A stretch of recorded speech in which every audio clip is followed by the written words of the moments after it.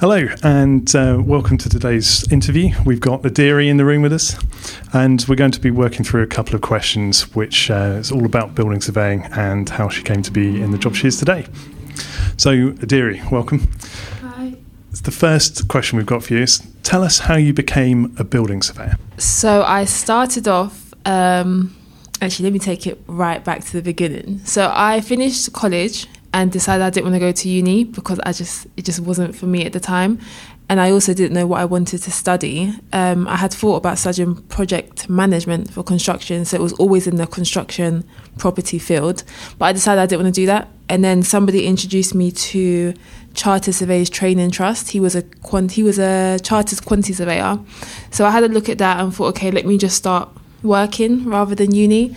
So I applied for an apprenticeship. So I was 18. I applied for an apprenticeship with Rendell and Rittner. I got that. I did 2 years property management. And then just as they don't know, but I was going to leave because I just thought it's a bit, for me, it wasn't what I wanted to do entirely. Just before I was going to leave, they actually bought out Cardo Martin, a building surveying company, which I had initially wanted to do when I joined the Chartered Surveyors Training Trust, but they didn't have any going. So it was like perfect timing for me. So I interviewed there, moved over to that side. And then before I knew it, I was doing uni 1 day a week for 3 years. I was studying building surveying at degree level. And that's how I got here. But I've always been interested in construction and property. I think my dad was a contractor, so I was always around that type of thing. But I've always loved the whole buildings, architecture. I just didn't know what part I was going to fit into. But here I am as a building surveyor. Excellent. That's good to hear. Thank you very much for that answer. So what we'll do is move on to question number 2. What do you wish you'd known when you started out? And it sounds like there's quite a few things that probably would have been useful for you to have understood before you made that decision. Or maybe you could have made it earlier and got into it. So let us know. I wish I hadn't gone to college, funnily enough, and I wish I'd done my apprenticeship from the age of 16 rather than 18, because I'd done my A-levels, I'd done like history, art or psychology and English, something like that. It's not completely unrelated, but it's things that I actually enjoyed. And then when I started my apprenticeship, I had to do college again. So we had to do a BTEC in or diploma in like construction or building tech or something like that. I just thought, well, I've wasted 2 years doing my A-levels. Now I'm back here again doing the BTEC. So I wish I had known about it sooner. And I think at the time I started, not a lot of people knew about apprenticeships. So I was the only one out of my friends that didn't go off to uni. So everyone left London, it was just me. So I wish it was more popular at the time, and I wish I had known about it and I wouldn't have wasted my time going to college to do A-levels. So I would be 2 years younger than I am now. But that's fine. The way I done it is great and it worked out for me. I would also have wanted to know just the difficulty in dealing with different personalities and different characters within the industry of construction in general, and like sometimes you meet people that don't take quite well to you as a female, so like your gender, your race doesn't really match what they're used to in the industry. But I think as I've grown up and as I've learned and developed within the industry, you realise that this is what you're facing and you deal with it. But I wish I had someone that would have told me sooner that yeah, it's a great industry to get into and there's no reason why you can't, but it's male dominated and you will face challenges within the industry, but it's nothing that you can't overcome. So those are good pointers that would have helped me to begin with. So thinking more on that then, would you in the future be wanting to move into that? Would you, like from a mentoring perspective, a role model perspective? And if you were sitting in front of a room of 13, 14, 15-year-olds, what do you think you would say to them as a piece of advice, maybe 1 or 2 pieces of advice that could give them the start or the quicker start that perhaps you didn't get? I have thought about that recently, going into the mentoring or speaking to other children, younger children or teenagers or early like 19, 20, 21, even that age. I have thought about how I could be of assistance or be of help to the community that I'm in. I would tell them, don't rush anything. So I'm happy I didn't go to uni, and also don't follow trends. If I had followed trends, I would have gone to uni with the rest of my friends and I would have paid for, it was 9k that year. So when I was going, it was £9,000 per term. And now the way I done it is that work sponsored me to go to uni, so I have no debt. So I'd say don't rush and don't follow what everyone else is doing. But even if you're going to start late, so I started uni the time that my friends were finishing uni, it doesn't matter. I got to where I wanted to be with my route. So I tell them, don't follow what everyone else is doing.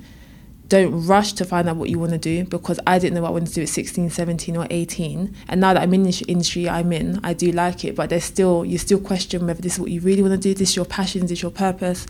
So don't rush to find out what you want to do. That time is moving, it's fine. You're not old, you don't need to have everything figured out by the time you're 21 or 18.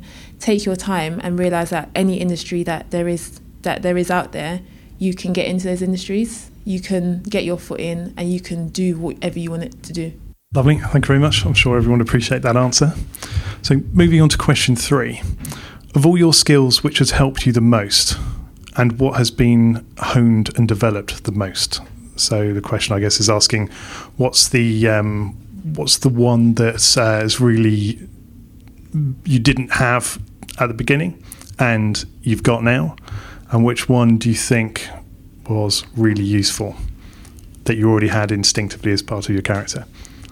I think one of the skills that I have is that I'm not like a shy person. I'm quite quiet to begin with, but I'm not shy or nervous. And I think coming into an industry where you may be the youngest, you may be the minority, I was able to just deal with it as it comes.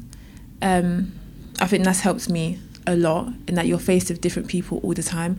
And when they say like no 2 days are the same, no 2 days are the same for real. So you never know who you're coming across. You might go to a client meeting and you don't know who's going to be in that meeting. But if you're able to carry yourself well and confidently, then that will help you as well. So I think that's helped me, which is part of my general character, not to be too stressed or nervous or just kind of go with the flow of things.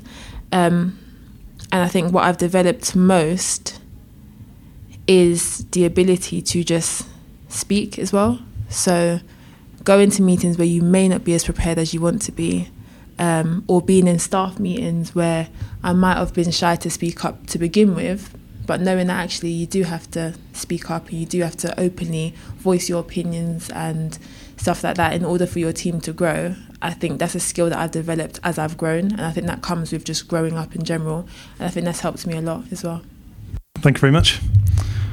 Okay, so if you're happy to continue, what we'll move on to question 4. What advice would you give to someone wanting to enter building surveying? I know we've touched on that briefly, but maybe more specifically about not necessarily younger people, but someone of any age, of any background. Someone wants to enter building surveying, I would say to look at all the aspects of surveying.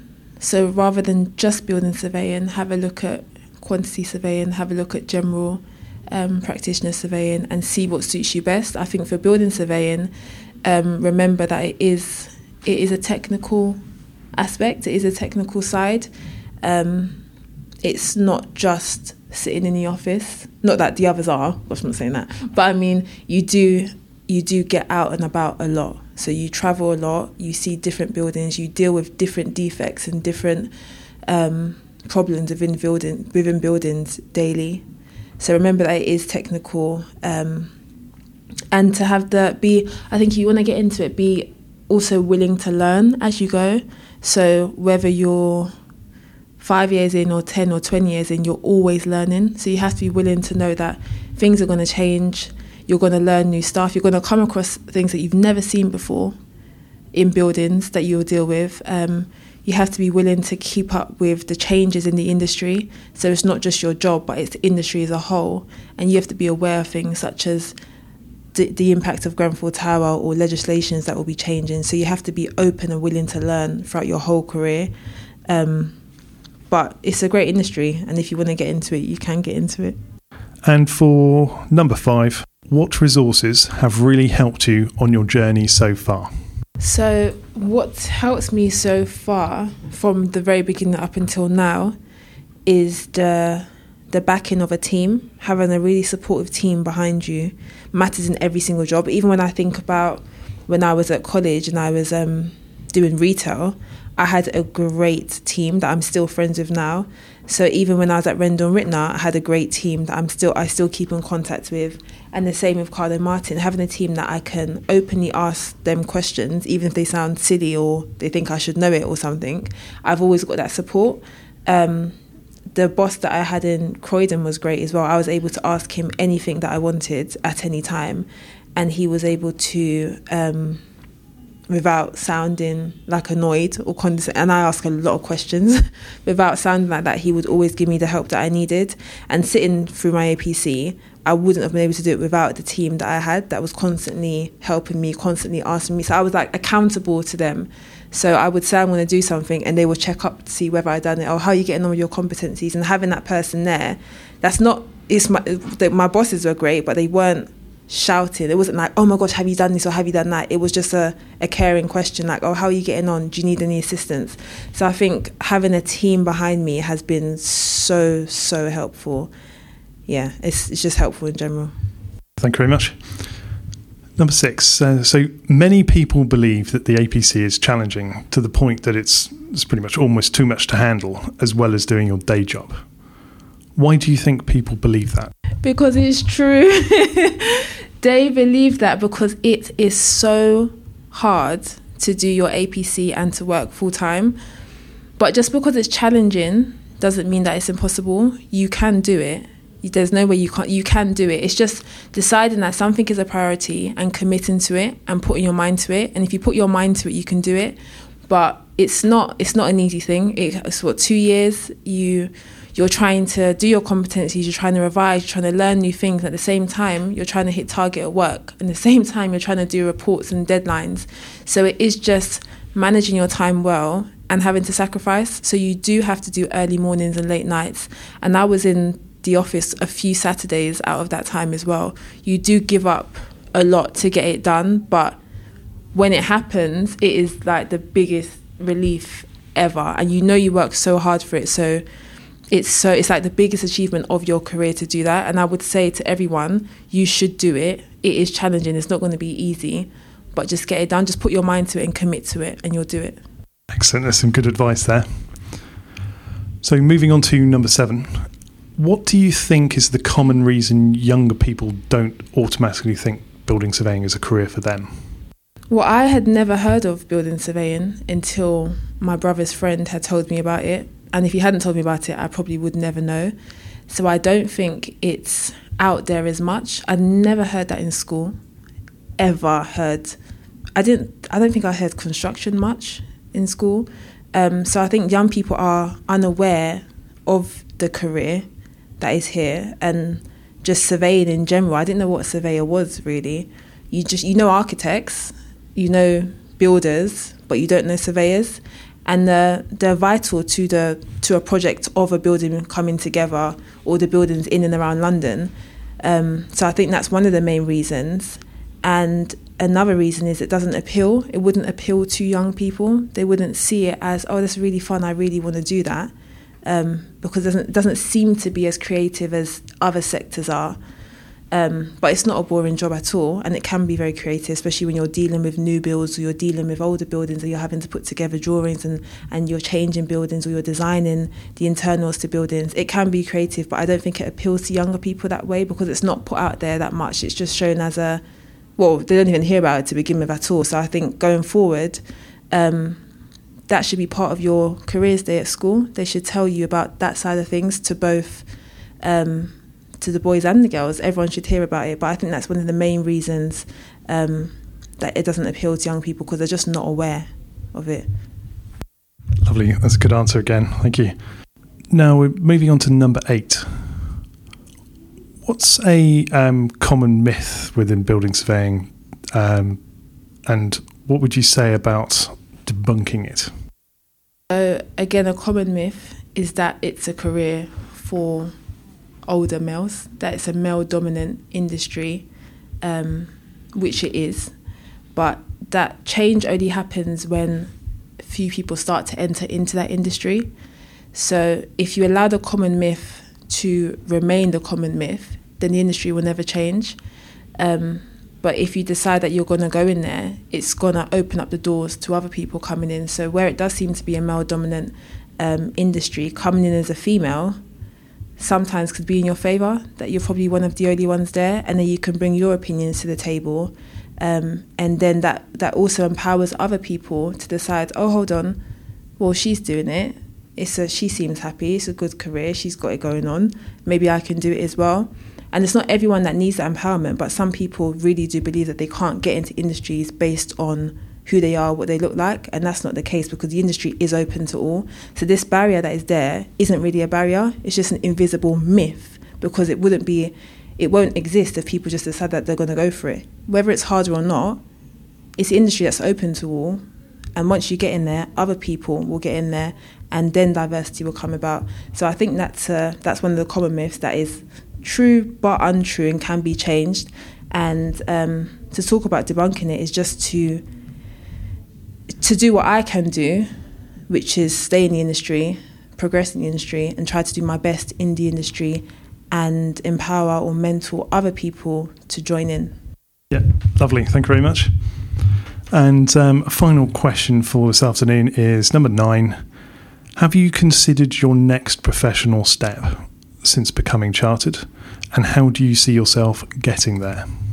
Not really, not yet entirely, because when did I get chartered? Last week, Thursday, I got chartered. So apart from sleeping and resting, I haven't sat down properly and assessed what I want to do next. But I know even from before I got into building surveying that I've always wanted to work abroad.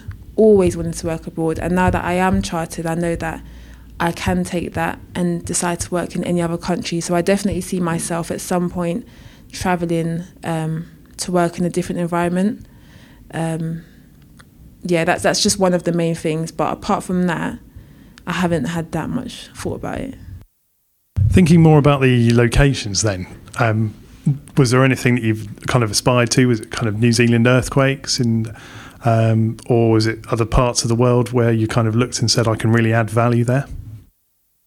I think to begin with, honestly, anywhere that's just hot all the time. Because surveying in London when it's cold and winter is not the best thing. I remember being in the snow with Nick, doing a building reinstatement cost assessment, and I was so cold. And he's very thorough, and he just wouldn't get off site. And I was there like, oh my goodness, I need to go. But working somewhere that's hot would be my preference. I'd love to work in Nigeria. That's where I'm from. That's where my family are. I think that would be great. I think adding to the construction, the infrastructure there has always been a dream of mine. So I would love to work in Nigeria. But I've even thought about working in like Paris, somewhere I can come home on the weekend, so I'm not too far away from home. I'm open. I love travelling, so I'm happy to go. I don't know about New Zealand or Australia. That is so far, but I would be open to all countries. Well, that's the end of the questions for today. I think we all agree that it's been a pleasure having you on. Thank you very much for your contribution and your answers, and congratulations again for getting chartered. Thank you. It's a great achievement. Thanks. And signing off.